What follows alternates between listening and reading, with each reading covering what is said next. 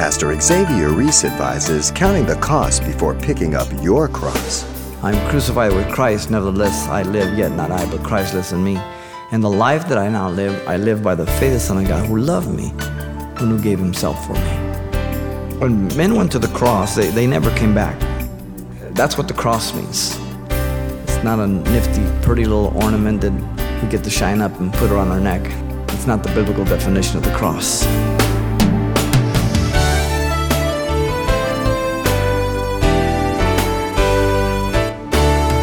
Welcome to Simple Truths, the daily half-hour study of God's Word with Xavier Reese, Senior Pastor of Calvary Chapel of Pasadena, California. I have been crucified with Christ, and I no longer live, but Christ lives in me.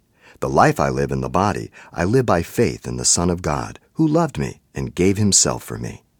This affirmation of Paul found in Galatians 2 suggests a life with Christ at the center rather than a pursuit of self-interests.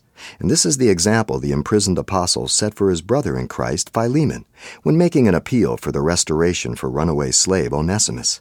Pastor Xavier continues now our verse-by-verse study of Paul's epistle to Philemon. Let's listen. Paul the apostle has been making his intercession for Onesimus to Philemon. And now, the personal plea of Paul to Philemon regarding Onesimus comes to the end. As the apostle expresses his personal assurance regarding the reconciliation of master and slave, and is evident by three things. Let me read here verse 21 and 22. Having confidence in your obedience, I write to you, knowing that you will do even more than I say. But meanwhile, also prepare a guest room for me, for I trust that through your prayers I shall be granted to you.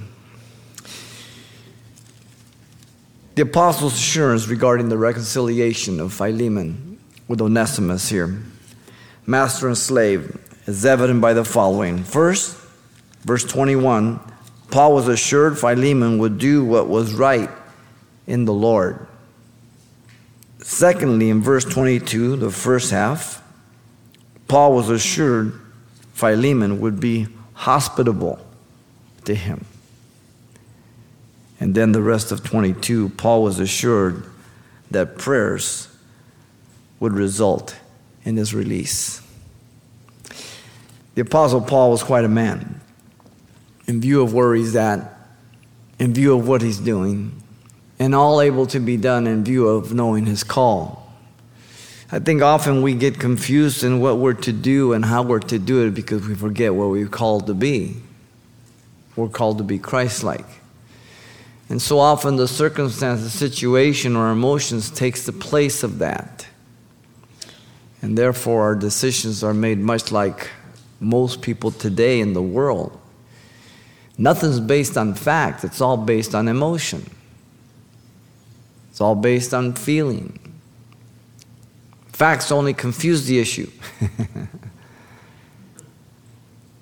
And so Paul was assured Philemon would do what was right in the Lord. Very assured. Notice here the apostle in verse 21 was fully convinced Philemon would deal properly with Onesimus, having confidence in your obedience. The phrase having confidence is one Greek word. The word means to be persuaded. Paul uses it for his confidence in Jesus. Listen in 2 Timothy 1:2. For this reason I also suffer these things. Nevertheless, I'm not ashamed, for I know whom I have believed, and am persuaded that he is able to keep what I have committed to him until that day. Confident steadfastness, stick-to-itness, unwaveringness would be good translations. The tense is in the perfect participle, presently active here. This was Paul's firm and settled persuasion. This persuasion was not based on feelings again, emotions, or anything that was elusive, but on all that Epaphras and Onesimus had informed him. He was making decisions and making his plea and coming to conclusions based on the facts of what Onesimus had done, on what Epaphras had told him, and then he was counting on what he knew about the character of his friend, Philemon, a godly man. And based on those things as facts, he could come to a settled conclusion. You understand? The obedience of Philemon, notice, was to be in the Lord alone, nothing else. Paul had not commanded anything of Philemon, so it's kind of strange that the commentators really take off here on the command. But Paul hasn't commanded anything. In verse 8, Paul had told Philemon he was not commanding him. He wasn't using his apostolic authority, though he was Paul the aged. In verse 9, Paul was presenting his plea for Onesimus out of love. In verse 10, Paul pointed out Onesimus was his spiritual son, begotten in his chains. And so Paul had asked Philemon to refresh his heart in the Lord. Remember last time? Look at verse 20 at the end. That's where we left off. Refresh my heart in the Lord. So the confidence that Paul has regarding Philemon is that Philemon would do the right thing in the Lord. You understand? And this is the difficulty many times in people's lives. That they don't want to do what's right in the Lord. They want to do what is right regarding themselves, or what they feel is fair, or what they feel is just. Listen to me. If you want what's fair and what is just, go back in the world. You and I are to do what is fit and appropriate in the Lord. Notice that when he said to refresh his heart in the Lord, it was by receiving Onesimus as his own heart in verse 12. For he was really sending part of himself back. That's a spiritual son. In verse 14, by his decision being his own free will. That's how he would refresh his heart. That he wasn't pressuring him. Verse 16, by receiving Onesimus not only as a slave, but more than a slave, as a brother. That would refresh his heart. And then in verse 17, by receiving Onesimus as a partner in ministry, as he did Paul. That would refresh his heart. All of this was obedience to the Lord. You understand? The word obedience has the idea of hearing and heeding. In other words, listening and responding to what one hears and knows to be right.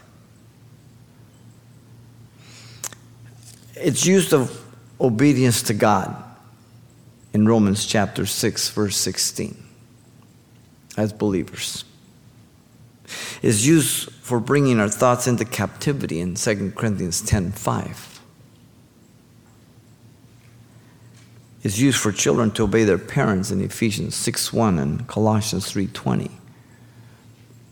How often as parents we say, "Did you not hear me?" They heard. Hearing has to do with those three little bones working and sending the messages. Listening is responding. To pay heed.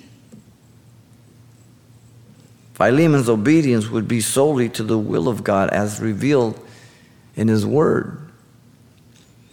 And so my obedience is to be to the Lord and as unto the Lord to do His complete will, regardless of what anybody else wants to do. For I serve the Lord myself, and I am responsible to Him and Him alone for my actions and what I do. Whatever Philemon would do, he would do it as unto the Lord. And that's why God would honor it. There are times when people do something for others and the people rip them off. But if they do it as unto the Lord, it doesn't matter. It doesn't matter to them, and God honors the heart. You understand?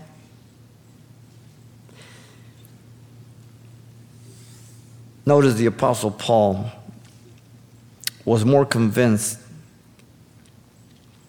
that Philemon would do above and beyond what he requested for Onesimus. I write to you, knowing that you will do even more than I say. The apostle, again, having confidence in Philemon's obedience, he was writing to Philemon. He's going to send this letter off.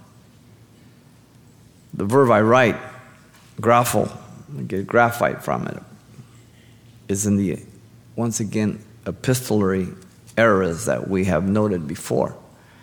The tense is indicative of a writer putting himself at the point of time when the recipient is reading the letter. As we saw in verse 12, I am sending him. In verse 19, I am writing. His intent is purposeful. His intent is confident. His intent is having been refreshed before the thing even takes place. You understand?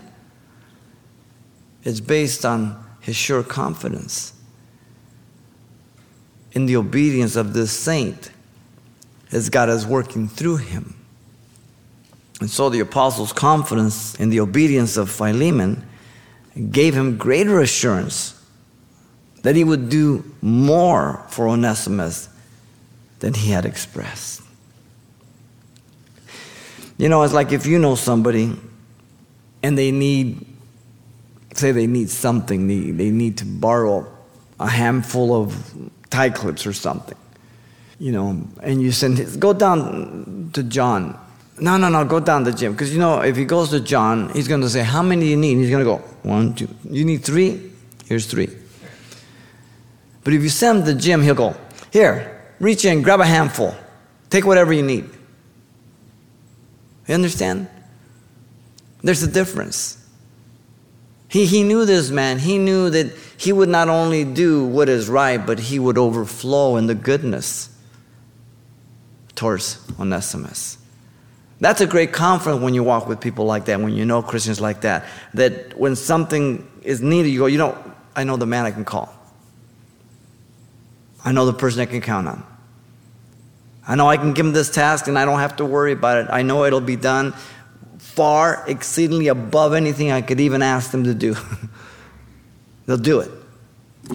People of character, people of commitment to the Lord.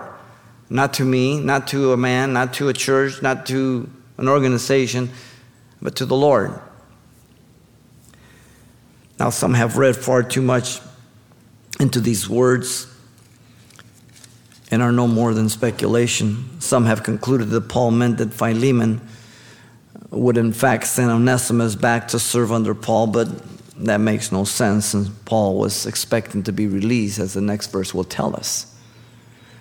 And that's why I tell you to do good and inductive Bible study, so when you go to the commentary, you can put no next to the person's words, or you can put a big circle and a slash, or whatever you want. If you walk in my library and pull books off, they're all marked up. You do your study, then you go to the commentary, and you still can learn some things, and you do learn, but now you go there to judge if what this man has said about the text is true to the text or not. You've done your homework. Very important. Others have stated that Paul is insinuating that Philemon would make Onesimus a free man. Nonsense. That's read into the text. There's nothing in here that would even give us that idea. So they interpret what is there in verse 21, knowing that you will do even more than I say, subjectively. Well, it's an opinion. It's speculation. We don't know. But the one thing we can be sure of is that Paul knew Philemon's character of being loving, benevolent, as a brother to the saints. So he knew Philemon would not only resolve the reconciliation with Onesimus and be a blessing to refresh his heart, but even beyond that, as he had done to the other saints in verse 5 through 7. Because now Onesimus is one of the saints.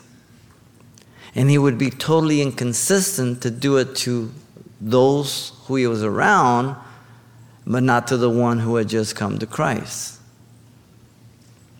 So Paul is counting on the character of this man as a Christian that is not going to make decisions based on his emotions, his feeling, or his fickleness, nor his thin skin. I can't believe those guys over there. I've gone there 2 Sundays. No one said hi to me. And we get so upset over the dumbest things as people are going to hell. And we're worried about somebody saying hi to us. It's all a matter of perspective, isn't it? Now, don't get me wrong. We should say hi to you. And shame on us if we don't. But let's grow up. People are going to hell. And there's a few more important things that people say hi. It's like when Ruth came back from the fields of Boaz. And he had promised that he would redeem Ruth and her land. And Ruth demonstrated to Naomi, her mother-in-law, all the harvest she came back with. And she told her all that was going on. And listen to what Naomi said about Boaz, because she knew his character. Ruth 3:18. Then she, Naomi, said, "Sit still, my daughter," speaking to Ruth, "until you know how the matter will turn out. For the man will not rest until he has concluded the matter this day." She knew this man was a man of character and he would do all that he could and that the law allowed him to do to redeem, to do what's right. What a joy it is for a pastor to teach the Word of God and be confident that the people will hear, learn, and apply it to the situations of their lives. It's a joy. It's like being a parent. You see your children grow up and you see them make the right decisions. You see them being productive. It's a joy, but if they're irresponsible, they're takers, they're lazy slugs, it's a weight. It's a burden. The goal is obedience, growth, transformation. From simple obedience to the Lord in prayer and in study of the Word, which is a great start, and you never leave it. To uncomfortable things of confronting a sinning brother. When I hear somebody doing things like that, I pray for them and then I rejoice that they're obedient to God. To do things like that, because not many in the Church of Jesus Christ do that today. The rule in the church today is, how little can I do and still be in the kingdom? And how much can I get away with while still being in the yard? The body of Christ, the church, is to be the visible evidence of the power of the living God through its various members. Ephesians 4:1 says, walking worthy of our calling. Nobody's perfect. I, your pastor, am the first to let you know that. I'm not perfect. I blow it like you, but we're to walk worthy of our calling. We're to do the best we can. We're to strive. We're to go forward. Very important. We're to walk in love. as Christ also has loved us and given himself for us as an offering and a sacrifice to God for a sweet-smelling aroma, Ephesians 5:2 says. And so he's our example. As he has given himself for us, we give ourselves for each other. Something that pleases him. This is not only when it's convenient, but this is when it's inconvenient. That's when the sacrifice of love comes in. That's when the sweet-smelling aroma reaches God's nose. Ephesians 5:15 through 16 says, walking circumspectly, not as fools, but as wise, redeeming the time because the days are evil. Now, if they were evil in the days of Paul, what should we say about today? It is amazing how fast our society is sliding, let alone the world, in absolute right and wrong, in a philosophy of relativism, situational ethics. What's right for you may not be right for me, and you have no right to judge me because no one can really judge my experience because it's an existential experience, and therefore, as an existentialist, I can only experience my experience, and the only truth about that experience is valid by me. And so, therefore, it is unique, and everybody has to butt out of that experience. And it's true to me. And it really is, it sounds intellectual, but it's really asinine. If you really consider the words of some of these philosophies, I dare them to drive our streets with the same philosophy when it comes to a red light, a yellow light, and a green light. Or an off-ramp, the freeway. It says 30 miles an hour. Take it at 100. Don't matter. See what happens. It's all relative. It's very selective, the relativism. It's all relative to the benefit of self, to running one's course any way one desires, at the expense of anybody but yourself. That's the philosophy that goes today. Walking in the light as he is in the light, we have fellowship with one another.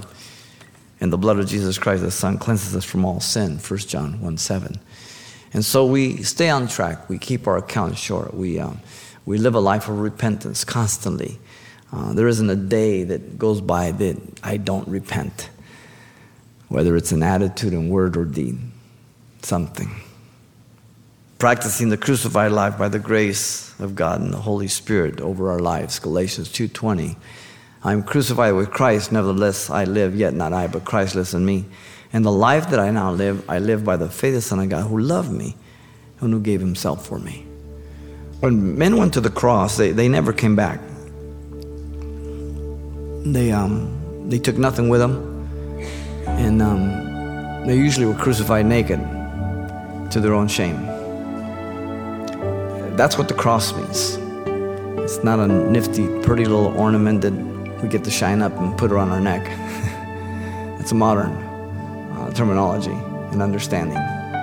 It's not the biblical definition of the cross. And so Paul was assured Philemon would do what was right in the Lord.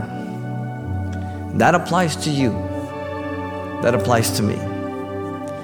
When people are present, when people are not, I'm to do what's right in the Lord. Pastor Xavier Reese, using the example of the imprisoned Paul as a model for us in living the crucified life, just as he was an example to Philemon. Now, there's much more to this Simple Truth study to come next time, but if your schedule won't permit you to tune in, as always, you can pick up a copy. And the title you want to ask for is simply Paul's Sure Hope. It's available on CD for only $4. And this might be a study you'd like to pass on to someone in your church or Bible study when you're through. Now, once again, the title to ask for is Paul's Sure Hope, or simply mention today's date. You can request your copy by writing Simple Truths, 2200 East Colorado Boulevard, Pasadena, California, 91107. Or to make your request by phone, call 800-926-1485. Again, that's 800-926-1485. Or the address once again is Simple Truths, 2200 East Colorado Boulevard, Pasadena, California, 888-911-9107. And thanks for mentioning the call letters of this station when you get in touch.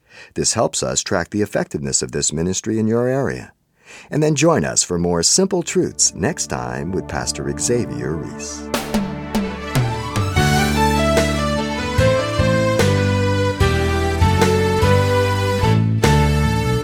Simple Truths with Pastor Xavier Reese, a daily half-hour broadcast, is a radio ministry of Calvary Chapel of Pasadena, California.